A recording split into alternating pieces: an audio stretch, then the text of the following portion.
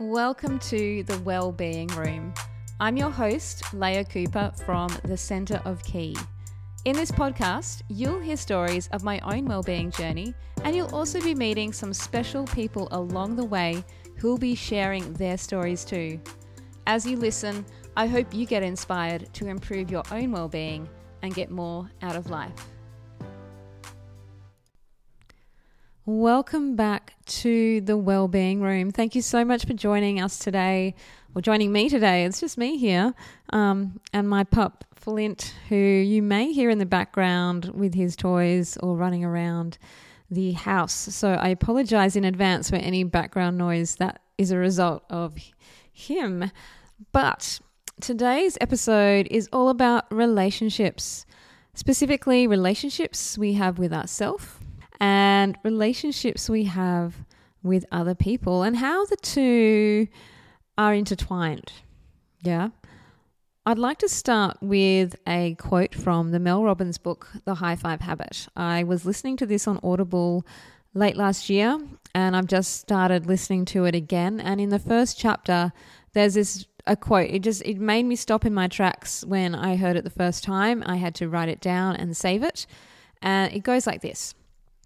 She says in the book, "The relationship you have with yourself is the foundation of every relationship you have in life." I'll repeat that for you just to let it sink in. The relationship you have with yourself is the foundation of every relationship you have in life. So for me, that was kind of like oh my God, that really resonates. You know, I can totally get that. Now, I don't know if you feel the same way. Maybe you do, maybe you don't. But let's talk about this. So I think from my perspective, I want to go back a little bit in time to when we are children, and our first relationships that we have is with our parents, with our family, you know, brothers, sisters, grandparents, whatever, caregivers, whatever situation you were in. They're our first relationships. We see examples of, you know, how our parents interact. We see examples of our grandparents interacting, you know, assuming we live in a standard sort of family. You may have different versions of that, and that is totally fine, of course. But whatever version of that you had, they're your first experiences of relationships. And maybe they were really great, but maybe they were also not very healthy. And maybe there was somewhere in between, or they fluctuated. So they have a really big impact on how we view relationships down the track in our life, and whether that's positive or negative, or creates, you know, certain catalysts for change as well. They have a massive impact. And then we move into, you know, we get older, we go to school, we make friends. And it's these relationships that we have with friends then that start to influence us as well, you know, whether you have a best friend or a group of friends. So how you interact with your friends at school and other people in the wider school community, you know, that's going to influence your relationships too. And then we get a bit older and we start to get interested, you know, the sexual hormones kick in. And, you know, you might start to get interested in other people on a more intimate level. And you start to think about relationships with those people and what you want them to look like. And in all this time, perhaps we haven't actually spent a lot of time thinking about the relationship we have with ourselves. At least for me, I feel, just thinking back on this, I feel like I didn't really spend much time at all thinking about who I was, or, you know, how I wanted to show up in the world. It was kind of like just going with the flow.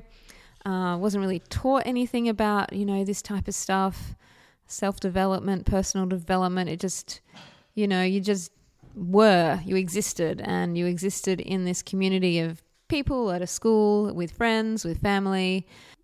So having now lived a few more decades in my 40s and having some relationships that perhaps weren't the best relationships, but had good moments, definitely, and had positive experiences, but also having negative experiences in those relationships. And then now being in a space where I haven't been in a relationship at all with anyone specifically, apart from just friends and family. So no intimate or sexual level relationship for a while. And I'm just so grateful to have been given that experience, that moment in my life where I've been able to just focus on the relationship with myself. And maybe that sounds really selfish, or even self-centered to say, I'm really glad that I've had this opportunity to have a relationship with myself. Maybe it does, maybe it doesn't. However, I think it's been a great opportunity for me, and it's really allowed me to show up here in this podcast and express some of my feelings and experiences that I've had. And I'm sharing those with you now. So thank you for listening. Now, I'm really interested to know what your experiences are like in relation to relationships. Has anything I've said so far resonated with you? What maybe it doesn't. Maybe you're thinking I'm talking a load of rubbish. So I'd like to know what your thoughts are. So please get in touch. You can send me an email or leave a note on my Facebook page. The links to do that are in the show notes of this episode. So please feel free to reach out. I'd love to know what you think. So moving on from this is understanding who we are. And I think for some people who are in relationship already, and perhaps don't have a really good relationship with themselves and might be struggling with this, I would encourage you to try and find some time that you can put aside to do some work, to delve into this a little deeper, to find a way that you can explore this idea of relationship with self so that it will have this flow-on effect into your other relationships that you have, whether that's with your partner, your children, your parents. Like that quote I started with from Mel Robbins, the relationship you have with yourself is the foundation of every relationship you have in life. Now, I'd like to just share a little bit about Mel Robbins' book, The High Five Habit, and how I've been using the High Five Habit as a way to improve the relationship with myself over the last few months. So this High Five Habit is basically, in the morning, once you've done your morning hygiene or whilst you're doing your morning hygiene, is to actually high five yourself in the mirror and say something positive. I like to say a few things positive to myself as I'm doing it. I usually actually do more than one high five. I might do 3 or 4. But I'll be honest, I found it quite challenging at the start. I felt quite silly doing it. I was like, what am I doing? Why am I doing this? Just some woman, suggested I do this to make myself feel better, But I would have to say, after a few months, I have noticed that it's become a habit to start with, and it's become a habit that I actually enjoy and I look forward to. Now, I do want to say that in Mel Robbins' book, The High Five Habit, she does have a lot of scientific evidence and research to back up the claims that she has about how the High Five Habit can have a positive impact on the relationship you have with yourself. There's definitely lots of evidence she goes into and describes, and I find her writing really easy to understand. I love listening to her on Audible read her book. So if that's something you like listening to, then please give it a go. Otherwise, you can get a copy at your local library or buy yourself a copy from your local bookstore or online. But all that aside, I think the relationship we have with ourselves does impact the relationship we have with others. And whether you're single or whether you're in a relationship or you're wishing you were single or wishing you were in a relationship, I think there's always a possibility to work on ourselves. And there's lots of people out there who can help you with that too, whether that's people on Facebook or YouTube or in books.